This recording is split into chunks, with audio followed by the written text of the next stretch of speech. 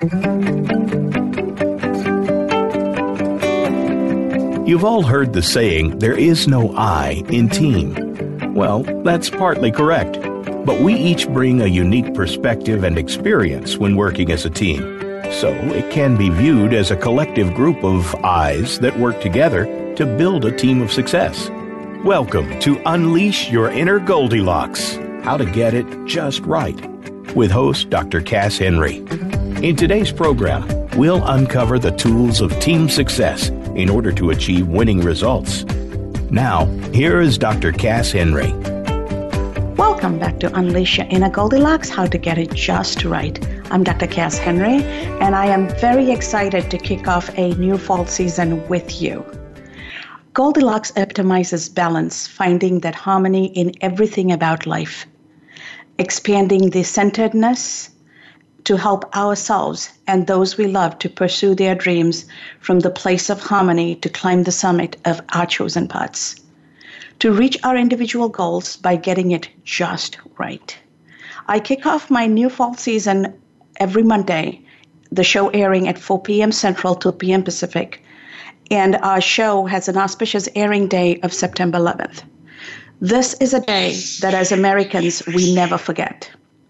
As someone who lived through the loss of over 300 co-workers in the Twin Tower 2 and the professor of responders who serve us in so many different ways, it is with humility and gratitude that I dedicate this series of 4 episodes to our courageous first responders, brothers and sisters. In keeping with the theme, we continue our discussion on the centeredness by exploring how we find our true center amidst tragedies and come together as a society. It is during these difficult times that we truly see who we are and what we are made of. Ordinary people doing extraordinary things every day to change lives is the human success story. As a people, we have that inner strength, the tenacity, and basic decency to rise up to demonstrate our humanity in countless number of ways, empowering ourselves and those around us. Today's episode is named Never Forget, the American Spirit of Resilience and Unity.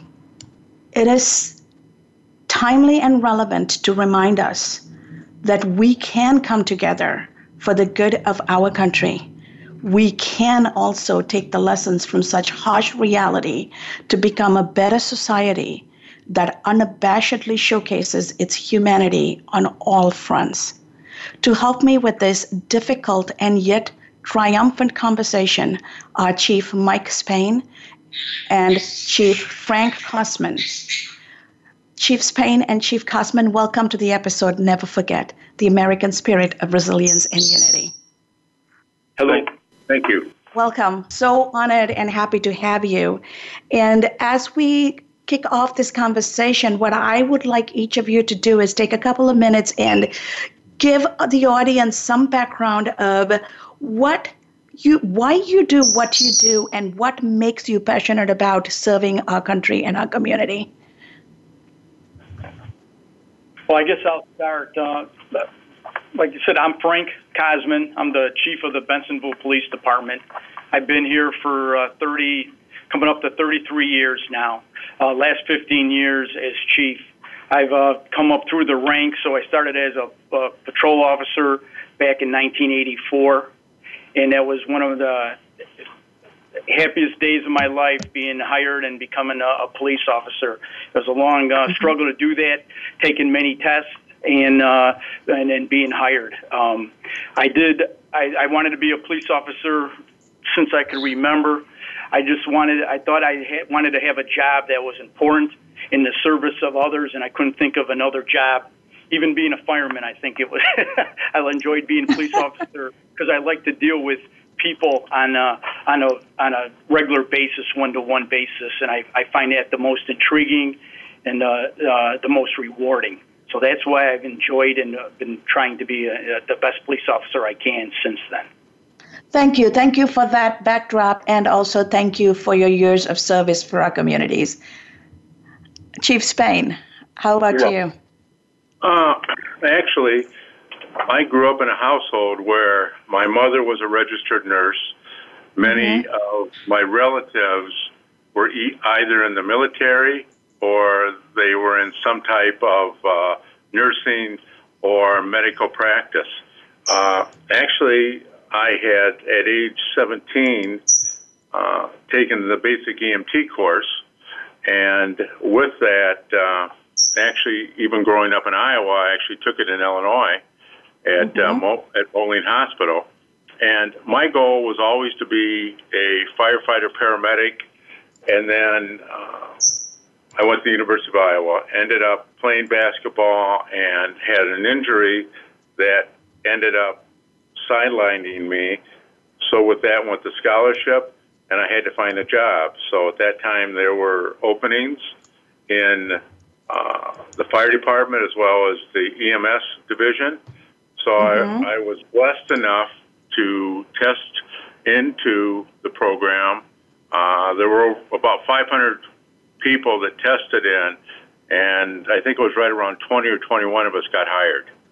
Wow. From there, worked our way up, worked through, became a firefighter, became a paramedic, worked as far as combining a little bit back in the 70s of Iowa City Fire and Johnson County Ambulance, which unfortunately, due to political situations, have separated since then. But just worked my way up, such as Chief Cosman did. I worked my way up became a EMT, paramedic, firefighter, then worked my way up through the ranks. Then it came down to the point where Iowa City and Iowa did not have a very good payment program as far as benefits. And because when I started, it was at 97 cents an hour in 1974 with no benefits. Well, an opportunity came up. I moved to, with my wife, moved to Illinois. I became a firefighter with Richton Park Fire Department, worked my way up, and became chief there before I left to come to Bensenville in October of '03. So given this, I'm about ready between fire and EMS, about 43 years in the service. Of those, about 20 between both agencies. I've been at the chief level, at the fire chief level. And Cass, as you know, I was one of your students recently in the SIU Master's Program. And that's how we got to know one another, and kind of the rest is history. And, you know, the philosophy is that we're really here in times when people have their worst days, and it's between police and fire, which I will say in Bensenville work very close together. That's what we're here for. So that's the public service, and that's why I get into it. And both of you have such a glowing track record, both from the community and everything I see and I hear. And my personal experience coming into town, we actually run our classes out of the Bensenville Fire Department. So I have a more intimate experience. And thank you for both your services and tirelessly grooming the next generation to continue with the service. You're welcome. So as we continue our conversation about the first response and the role you fulfill in serving the local communities, how does the geography you cover, Bensenville being part residential, part commercial, you are bordering one of the largest international aviation locations, O'Hare. How does what you do get impacted by where you are doing it? Well, being part of the Chicago metropolitan area, we have all the problems and the resources that provides. And being a town of like 18,000, 19,000 people, and having our resources limited to just to ourselves, we're able to get involved more in task forces, so we could bring the expertise and the manpower to handle situations any situation that might present itself to us. So that's how we work, and it's a lot of part of being a task force, because where we're at, we're able to depend on other towns with other specialties, and we have our own specialties that we provide to other towns too. So as part of our individual, we're a team, and that's how we fulfill our needs. We're part of a team out here in DuPage County and Western Cook County that provides for the needs of all of our mutual citizens.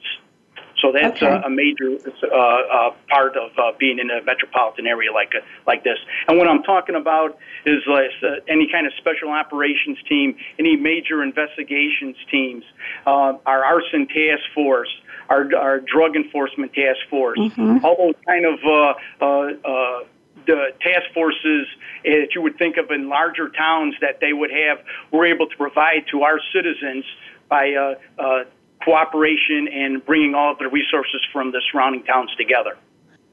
That is a fascinating array of things that you do, even though you're not a big city like Chicago, but being, as you said, being a part of the metropolitan community, plus being a part of that big aviation community right outside the airport, I can see why that becomes a huge, huge boon to the community. Yes, and specifically being next to O'Hare Airport, Bensenville, we've had our problems with that, but it also is beneficial. And in order to serve the community, you have to look at what your community, the special problems and aspects that your community has. And we have neighborhood watch programs. Everyone has neighborhood watch programs. We've developed an airport watch program, because there are airplane spotters that are around the airports that check that it's their hobby to watch the planes. And we used to just run into them, and after 9/11, making sure there wasn't any suspicious activity going on, we got more involved with them. And so one of our officers learned about Airport Watch program, which is designed specifically for those members, and we incorporate them to be type of force multipliers, more eyes and ears on the ground for us to be watching around the airport. And we implemented a regional airport watch program called ORD Watch. That is such a wonderful add-on, because obviously the lessons learned, we have now empowered the hobbyist citizens to be part of the public safety awareness, and therefore making that a data point to make our lives and our community safer. That is fascinating. I am intrigued by that. Thank you, Chief Kosman, for sharing that. Chief Spain, what are some of the, in a minute or so, what are some of the fire and fire prevention related aspects that are different because of the community you're a part of? I think there's really two words that you need to focus on, is integration and cooperation. The state of Illinois was recently given the, nomination or the heads up that for the fire aspect, given the local education that we go through, given the advanced education, and then given what's called MABUS, which is Mutual Aid Box Alarm System. This is an integrated system that was put together by a retired fire chief and a retired lieutenant colonel from the Air Force, Chief J. Reardon, out of Northbrook. This has been our tool to integrate and enhance what our responses are, because even the city of Chicago, with as large as it is, does not have, in situations of disaster, situations of catastrophic events, such as what's happening in the Houston, Texas area, we formed an integrated relationship between all the communities so that we know what we need, we know who's coming and what level of training. Now, what's really cool about this is from the MABUS perspective, we've also integrated in to the ILEAS, which is the police portion. So the integration between police and fire, I can say in Bensenville, has gone extremely well. There's other communities that are still in the process of trying to integrate into really two organizations, but functioning as one.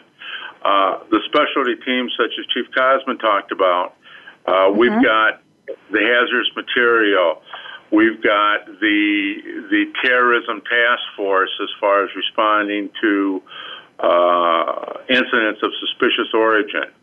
We've got what's called now an integrated program for collapse of buildings. It's below ground, it's above ground, and prior to 9/11, this really wasn't an integrated process. So that is such an important point you're raising. I want to delve into that a little deeper. So let's take a break for a moment and pick this conversation up as soon as we get back from the break. Hold that thought, Chief Spain.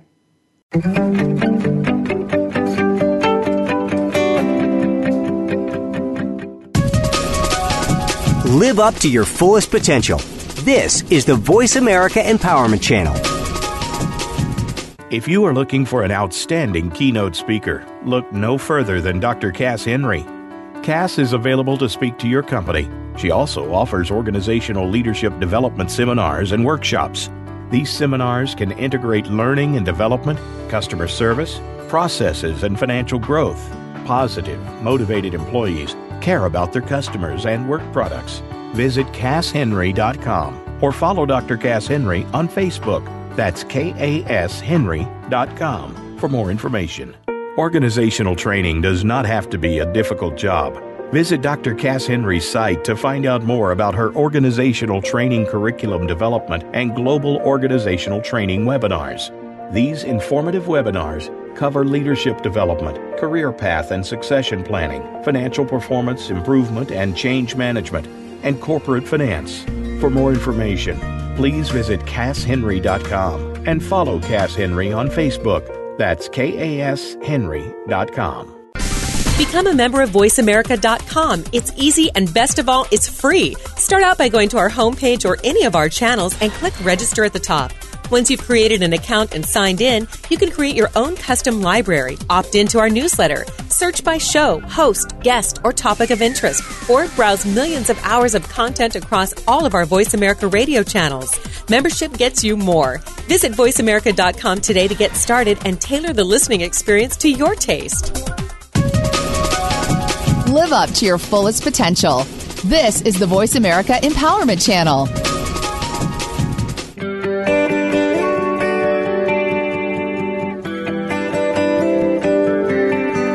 You're listening to Unleash Your Inner Goldilocks, how to get it just right. To reach Dr. Cass Henry or her guest today, please call 1-888-346-9141. That's 1-888-346-9141. You may also send an email to drcasshenry@hotmail.com. Now, back to this week's program. Welcome back to Unleash Your Inner Goldilocks, how to get it just right. We are having a conversation on the episode Never Forget, the American Spirit of Resilience and Unity. My guests today are Chief Spain and Chief Cosman, Fire Chief and Police Chief from the Bensonville community. Welcome back to the show, gentlemen. So before we went on the break, we were talking about all the aspects of police and fire that have evolved since 9/11. Before we go into a deeper conversation about what are those and how the civilians and the citizens need to understand it and better become effective partners in that process, can we take a step back and take our memories back to where we were, what we were doing, and how we were personally and professionally impacted by 9/11? Because it was something that, it was a day and a moment where all our lives were changed. And to me personally, I was scheduled to go to a meeting in New York. My boss and I couldn't be on the same plane on the same flight because the CFO and the CEO couldn't fly at the same time, and we had agreed that he was going to go first, I was going to follow. And it so happened that our meeting moved from the Twin Tower 2 building to the building across the street, and I ended up in Green Bay. I never actually made it to New York. And I was on the conference call talking to people when we actually watched on the video screen the second plane going into the tower. It is a day I lost more than 300 coworkers. We had people calling from the rubble saying, can you please make sure the first responders get to this place? This is where we're buried. Families calling to find out what happened to our loved ones. It was an unplanned, unimaginable day of horror. And days like that stay with us, right? And for us, it is a one-off. You gentlemen do this kind of thing while 9/11 is not every day. The horror of things is something you deal with every day. So can you help us understand how you dealt with it? Where were you? What was going on in your mind and in your thoughts? Well, I remember it was right in Central Time was around 8 o'clock in the morning when I first was waking up, and I remember waking up my alarm was the radio, and they were talking about a plane that had crashed into one of the towers. And at the time, I was thinking what a horrific accident that was, and I remember just listening to the radio, the news, and then them saying that a second plane had crashed into a tower. And at that point, I realized that it was a terrorist attack and not just a terrible accident. So I remember being shocked in that realization right then, and jumping up and getting ready for work as fast as I can, and headed into the station and then to the village hall where we were monitoring the situation. I remember that the schools were all concerned in reference to at least showing support to the students and making sure that they knew that they were safe. So we had called in and had officers stationed to the local schools in our town to make sure that the children were safe and felt safe. And just monitoring the different the situation that it was as it was unfolding here at the station. One of the things I do remember distinctly was later in the day stopping at a convenience store, and and I know it was a terrible event, and it was, you wouldn't want to relive this at all, but the feeling that we had that we were all in it together with the different customers that were in the store, and just sitting there talking. There was no differences. We were all Americans that day, and everybody was very supportive, and just knowing that we were all together was a strong step. And if I could bottle that day, that moment of unity and oneness, that people were willing to put humanity first and all the external differences upside. To me, if we can bottle that, we would be so much better off even today. So I'm so glad you brought that point up, because we have it in us. We have it in us to be better. And we don't have to wait for tragedies to happen to become those people. You're right. So, Chief Spain, what are your thoughts on what was going on? Well, I was in Richmond Park. I was at work when one of the guys came in my office and said, a plane just hit the Twin Towers, and it's on TV. So I went out and I looked and was watching it and kind of in disbelief. And then at that time, the second tower hit. It was about a few minutes later, the second tower was hit. At the same time when the second plane hit, my daughter, who now is a lieutenant colonel in the Air Force, was at the Air Force Academy in Colorado Springs, and she was able to get out for a second because one of her generals who was teaching a class was pulled out 4 minutes after the first plane hit, and he came back in or had someone come back in and say, we are now under attack. So she was able to at least open her cell phone and let me know that we were actually under attack. And they did at that time know who it was. And so that was the real, I guess, shock, the disbelief. utter horror. And to emulate what Chief Cosman said, at that time, in the smaller community that I was in, the phone started ringing with questions, with inquiries of how we could help. What could we do, not only for the people in New York, but the people of America and the local communities. Exactly. How is this going to affect us? Yes. What is going to happen? And a lot of it, where we did not know what was going on, we were expected, which is what our role is to bring normalcy out of chaos and fear. And I think that's one of the most devastating feelings I have. And then honestly, since September 11th, 2001, the word, the definition, and the actions to prevent it, terrorism, went from simply a word in the dictionary that happened other places to the reality and the prevalence that it can happen here. Yeah, it was brought to our doorstep. So was there anything different you had to do being close to O'Hare? This was a aviation-related attack. Here we are right by a massive international aviation hub with international planes coming in. I remember being at the Aon Center off the lake, the tallest tower off the lake, and we were evacuated immediately.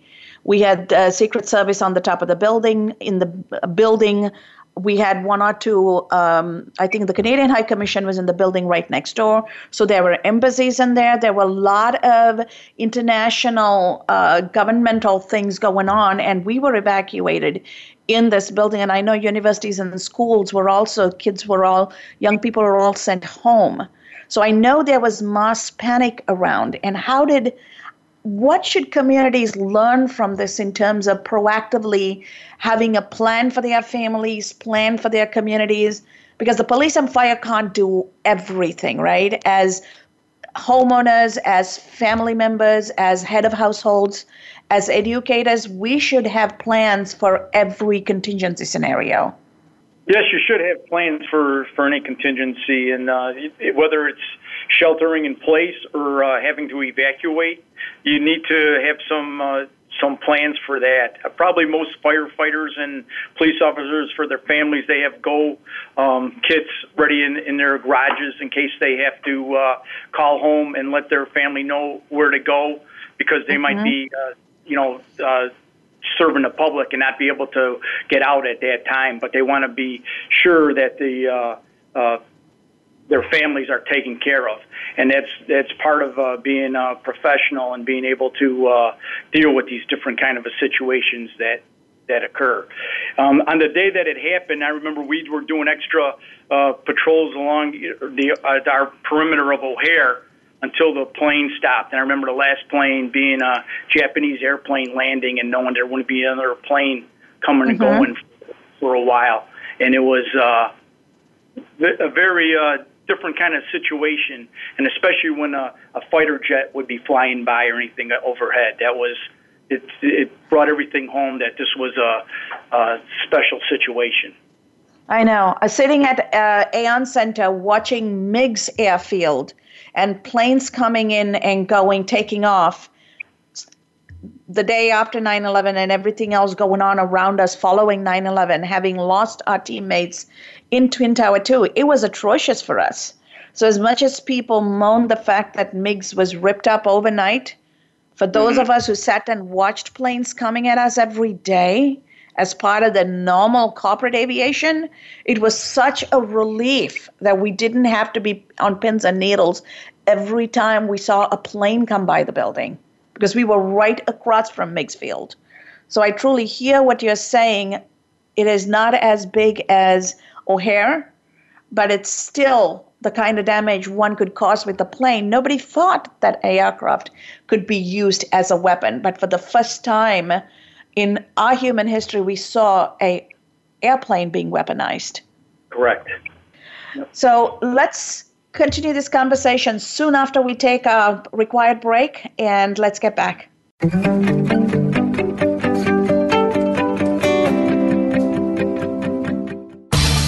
Change your world. Change your life. VoiceAmericaEmpowerment.com. If you are looking for an outstanding keynote speaker, look no further than Dr. Cass Henry. Cass is available to speak to your company. She also offers organizational leadership development seminars and workshops. These seminars can integrate learning and development, customer service, processes, and financial growth. Positive, motivated employees care about their customers and work products. Visit CassHenry.com or follow Dr. Cass Henry on Facebook. That's KASHenry.com for more information. Organizational training does not have to be a difficult job. Visit Dr. Cass Henry's site to find out more about her organizational training curriculum development and global organizational training webinars. These informative webinars cover leadership development, career path and succession planning, financial performance improvement and change management, and corporate finance. For more information, please visit CassHenry.com and follow Cass Henry on Facebook. That's KASHenry.com. The future of online TV is here. View exclusive content from your favorite talk radio hosts and new programs that you can't see anywhere else. Visit VoiceAmerica.tv today. Change your world. Change your life. VoiceAmericaEmpowerment.com.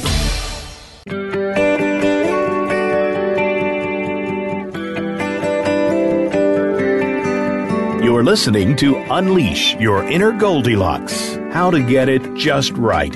To reach Dr. Cass Henry or her guest today, please call 1-888-346-9141. That's 1-888-346-9141. You may also send an email to drcasshenry@hotmail.com. Now, back to this week's program. Welcome back to Unleash Your Inner Goldilocks, How to Get It Just Right. We continue our conversation with the episode, Never Forget, the American Spirit of Resilience and Unity. Continuing our conversation on the lessons learned and our mindset in our psychological framework as aviation was weaponized against our very humanity. What are some of the post 9/11 Homeland Security initiatives each of you are working on? Take a couple of minutes and explain to us the importance of that, why citizens need to understand it, and how they can partner in being informed citizens and proactive citizens in protecting our homeland. Well, citizens, I think it was just an expansion and the importance of a neighborhood watch program, where if you see something, say something. It's part of the police. We're only as effective as the citizens that we serve. If we need the cooperation, we need people to give a call to when they see something suspicious or if they learn of some situation, and that is paramount in our field in order to gather and to know about what's happening in our situation. That's why we started programs like the Airport Watch in trying to get that information and having all those kind of what's termed force multipliers in order to make sure less would fall through the cracks of the information that's out there. So that's what we do. We have to open up to the public so that they feel comfortable with doing that. So I see the value in this program, getting the citizens involved, because now you have more eyes watching what's going on. But inevitably, there are going to be one or two people out there who are going to have a different motive and misuse that and do profiling and things like that. So how do we as a society guard against that? Well, that's a kind of a tricky question, because we want people to give us information. We don't want people to think, well, I shouldn't call because I don't want to be stereotyping or being prejudiced against other people. So it is a tightrope kind of a thing to watch or, to deal with. But, you could just give us the information and we will look into it and without being accusatory and just trying to find out what exactly has happened. I mean, we have a lot of those kind of calls, and it could be someone just trying to take some photographs, just trying to learn some, observe something where probably most cases it's not someone trying to do something wrong. But if you discard those kind of suspicions, something could happen, and the tragedy could result from that. So it is kind of hard as a police. It's our profession in order to try to tell if something is serious that we need to know. We're usually looking for patterns, but as an individual citizen, you don't know what that pattern is or exactly because you're not in that field on a day-to-day basis. You have your own specialties that you're working at. Mm-hmm. So it's hopeful that when you tell us, we're able to figure if it's something and how to approach it without being offensive to anybody. That's good. So the scenario you are describing requires a police and fire department that is trusted by the community, has that moral compass to do what needs to get done and do that in a way that is just, doing the things in a just manner so that you're not victimizing anybody, but you're looking into what needs to be looked into, and then you do the right thing for the right reason, right? So we are also living at a time where mostly good police and fire departments doing what they are supposed to do, protecting the communities, but it's inevitable one or two rogue fire chiefs or police chiefs or departments that get into a situation where the community doesn't trust what's going on around them, and all of a sudden we have combustible scenarios cropping up in our communities, right? So what is the right balance? How do we as a society go about building a culture without falling into the trap of profiling or victimizing anybody, putting our collective safety first and look at everybody, as you said, through the patterns and actual data and actual observations as opposed to prejudices? Well, I think what you have to do is get out of your comfort zone most of the and not just keep going in the same groups and the patterns that you usually go through. You have to go and meet different people. And in my experience, once you start meeting different people in different groups, you end up treating other people more as humans like yourself. You find common ground, and you're able to interact in a much more worthwhile manner. Okay. So is that something police departments across the country do, though? Get to know their communities, understand the cultural differences across the communities? Because not all police departments have the reputation of being trusted partners and holding that public trust. What would be your advice to those up-and-coming young leaders in the police department and those seasoned police chiefs who have lost control of what's going on? I mean, I think you have to be proactive in order to go and meet other people. In our area, we had officers go to the churches where a lot of Hispanic people would go to, which would be not something we never would have thought of in the past to do things. Be going out to those areas like that. I know when there are groups that reach out and extend an invitation to you, you have to go and meet them and be out there, so you make the contact and have the people who to talk to when a situation arises, so you can get know what that community is thinking and how best to respond to them. We're lucky out in DuPage County here. We have a group called DuPage United that is sponsoring that kind of work between the different minority groups and the police departments in town. They just had a picnic that they sponsored that a number of us chiefs from around DuPage County went to, and officers were there too, and just to meet the people, and when it's not a confrontational kind of situation. Often, if you're waiting for that confrontational situation, it's too late for you to develop a good relationship with a group or a person. Definitely. And food is always a good way to bond with different communities, because when you break bread together, it gives a different feel for everything, and you start building a different kind of relationship. So that is such a wonderful idea that DuPage County has incorporated into that whole process. I appreciate you sharing this with us. So, Chief Spain, what are some of the challenges the fire department is facing? Now, police has a different set of issues to deal with, and we hear a lot about what's going on with the police departments. But there are also situations where fire department professionals are called into a situation that appears to be a setup, and people have gone off and killed firemen and killed first responders. So how are fire departments and fire chiefs looking at terrorism of that kind? Because not all terrorism is going to be a plane flying into a building, and most terrorism is going to be homegrown, local. How are we trying to deal with it, and what are fire departments needing to be aware of? Actually, it's an excellent point, and to Chief Cosman's point is, because a terrorist event, whether it be globally or homegrown, frankly, is a police matter. We're, in the fire department, we're there in a supporting role.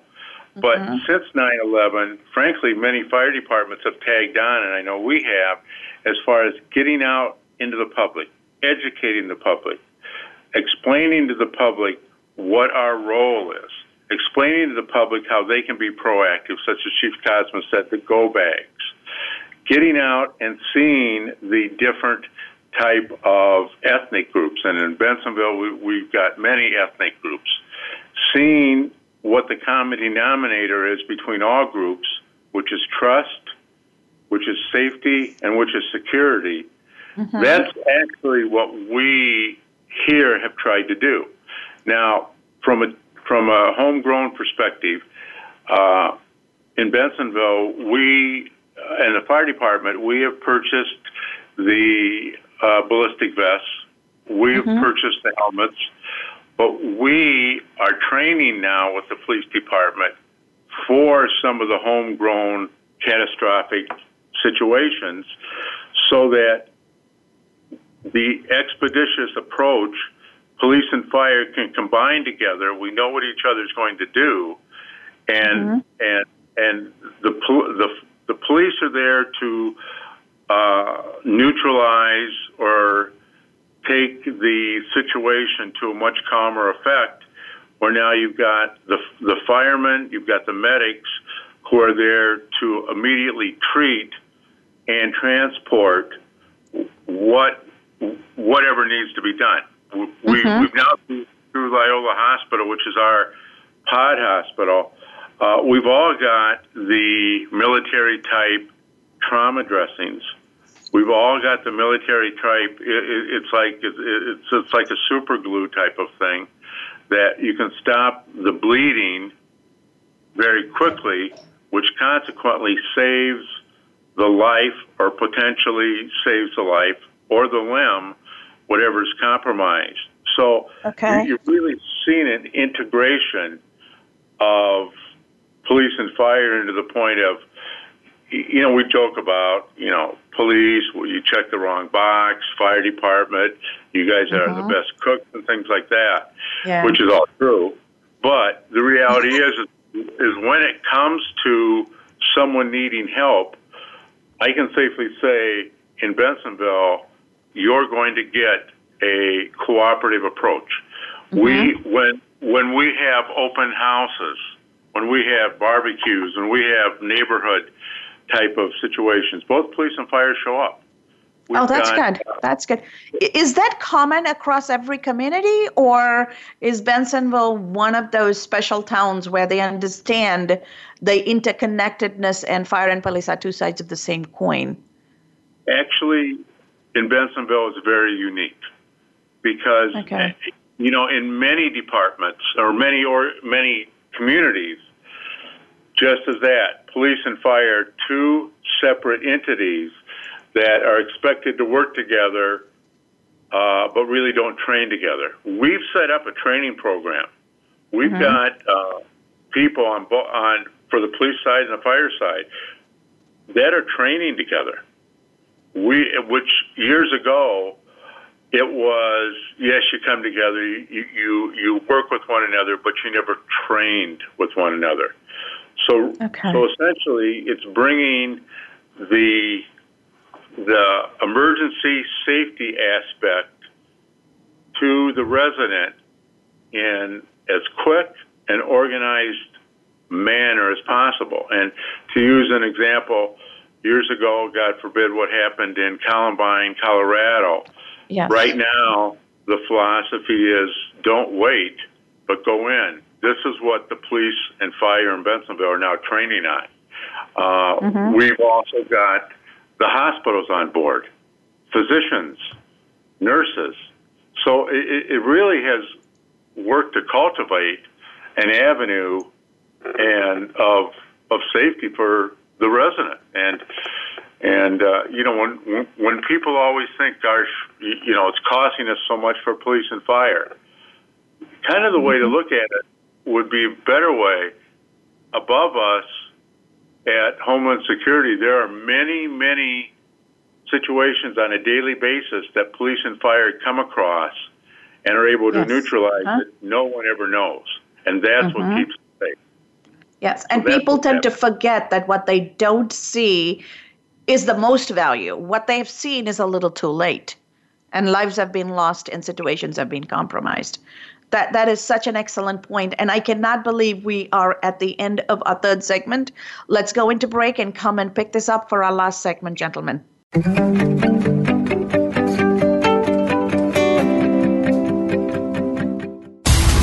Build a better business. Achieve that goal. Make good on that resolution. The Voice America Empowerment Channel. It's your world. Motivate, change, succeed. If you are looking for an outstanding keynote speaker, look no further than Dr. Cass Henry. Cass is available to speak to your company. She also offers organizational leadership development seminars and workshops. These seminars can integrate learning and development, customer service, processes, and financial growth. Positive, motivated employees care about their customers and work products. Visit CassHenry.com or follow Dr. Cass Henry on Facebook. That's KASHenry.com for more information. Organizational training does not have to be a difficult job. Visit Dr. Cass Henry's site to find out more about her organizational training curriculum development and global organizational training webinars. These informative webinars cover leadership development, career path and succession planning, financial performance improvement and change management, and corporate finance. For more information, please visit CassHenry.com and follow Cass Henry on Facebook. That's KASHenry.com.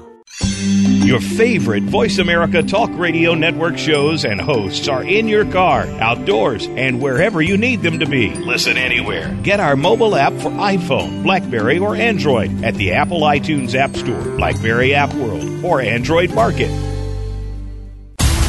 Build your better business. Achieve that goal. Make good on that resolution. The Voice America Empowerment Channel. It's your world. Motivate, change, succeed.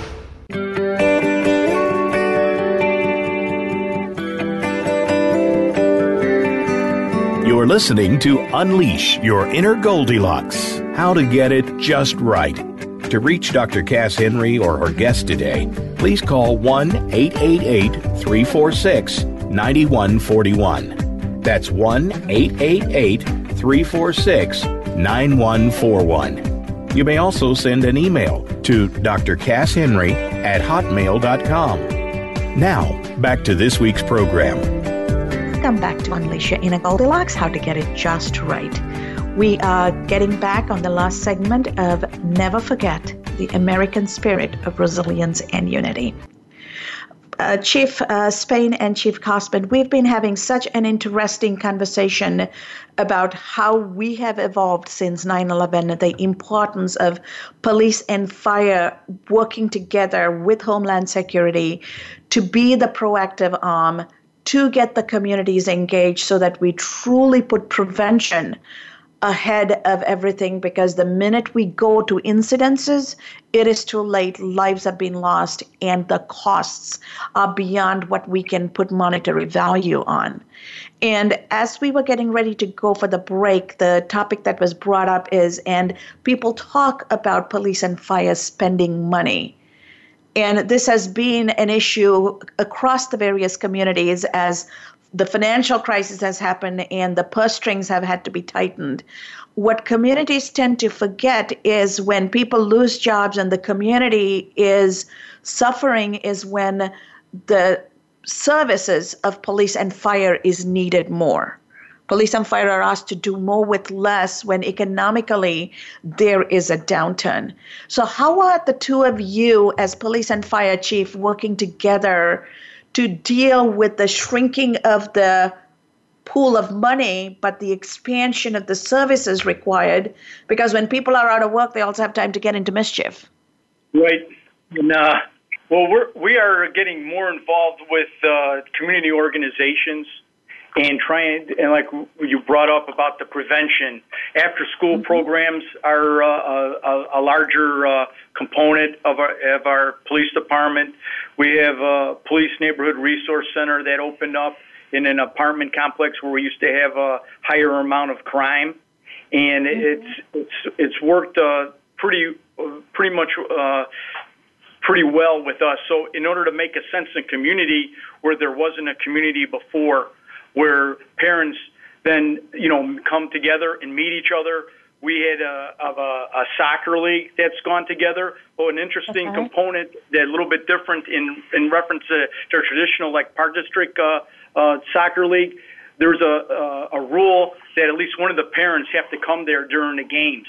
So the parents end up meeting each other, and we have officers that go there and try to interact with the people and let them know what the resources there are available. But I think more importantly, the parents from the community get to meet each other, and like in the apartment complex, when there's some a child who might be acting wrong, they know who to get in touch with. They know that's John's son, and they're able to reach out to that parent or mention it to them the next time they see them. So you get some of that community reinforcement on acting correctly or socially correct in the community, which helps us immensely. That is such an excellent point you make. Thank you so much for sharing that insight. And go ahead, Chief Spain. You were going to say something. Well, what I was going to say is one of the things since 9/11 that has helped police and fire tremendously is the federal grants. I know for the fire department, with the AFG grants that were established in 2002, that it helps us buy equipment. It helps us with personnel. I can say for Bensonville, we've tried to be extremely modest, but we have, written grants that we've received $750,000 in money to buy anything from training, command training for all the staff, buying equipment from SCBAs to the it's the special rescue bags. But what it is it's come together, and I know from the police aspect, they've also been able to write grants. They've gotten a lot of grants for a lot of equipment that otherwise would have been bore by the local residents through their tax base. And so that's been extremely beneficial. They also have prevention on the fire side, such as going out, as Chief Cosman said, getting with the local groups, getting with the churches, getting with the social organizations to train the people and also explain to them that what they have. because many people, thank goodness, don't have to use the services of police and fire, or minimally. So we're kind of an unknown entity, but the funding has come there. The reality is many of our items are very expensive. I'll use an example. We just bought a new ladder truck, which was $1 million. That's got to last for 20 years, where maybe a police cruiser is $35,000 and will last for 3 or 4 years. You know, just the culture shock of the difference between $35,000 or $40,000 and $1 million. I know, but it is also compared to the loss of lives and massive number of loss of lives if there is a big fire and we don't have the right ladder truck, right? Exactly. And here's the big thing. Last but not least, the fire department was formed with the idea of an insurance that when you have some type of medical or fire emergency, that people are trained, people are there quickly to mediate the situation. And that's really why, when you look at it, the fire service is an insurance policy. And I'm going to step out and say... It's funny you say that, because at Aon, we actually, being an insurance broker, we actually had those plaques that people used to have outside the house, because if the plaque wasn't there, fire department never used to go in. That is correct. It's an excellent point you make. And wow, I can't believe we are at the end of our time. Thank you so very much, Chief Spain and Chief Cosman, for spending the hour with us and helping me educate our audience. You have given us so much food for thought. And last but not least, thank you for your continued service. Thank you to your teams and everybody around you and in your profession for making our lives and our livelihood safe and making our country safe. Thank you very much. And it's been a pleasure. Yeah, my pleasure. As we continue towards the close, I would like to remind our listeners that our show is moving to Monday, 4 p.m. Central, 1 p.m. Pacific time as our new airing time. We're on Voice America Empowerment Channel. I encourage all of you to subscribe to the show and start downloading and listening to the old shows, as well as listening to our new shows as they come on. We have been talking about the importance of police, fire, and the community working together in making sure that we as human beings in a society live together, work together, and have each other's back, so that we truly demonstrate our humanity and our resilience as one group of American people. While we may be different in so many external ways, deep down, we're all Americans. We all have the same American dream, and we all aspire to uphold our American values. So keeping that in mind, let's go out there and make sure we live the life that Goldilocks embodies. How do we stay centered? How do we make sure we follow our pursuits? And how do we make sure we find our happiness while making sure we do not destroy the lives of others around us? Remember, every human interaction is an opportunity for our transformation. So let's go out there and let's transform lives. And let's not forget to start with our own.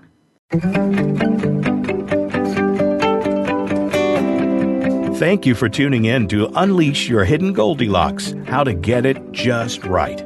Please join Dr. Cass Henry again next Monday at 2 p.m. Pacific Time and 5 p.m. Eastern Time on the Voice America Empowerment Channel for another edition of the program. We'll see you then.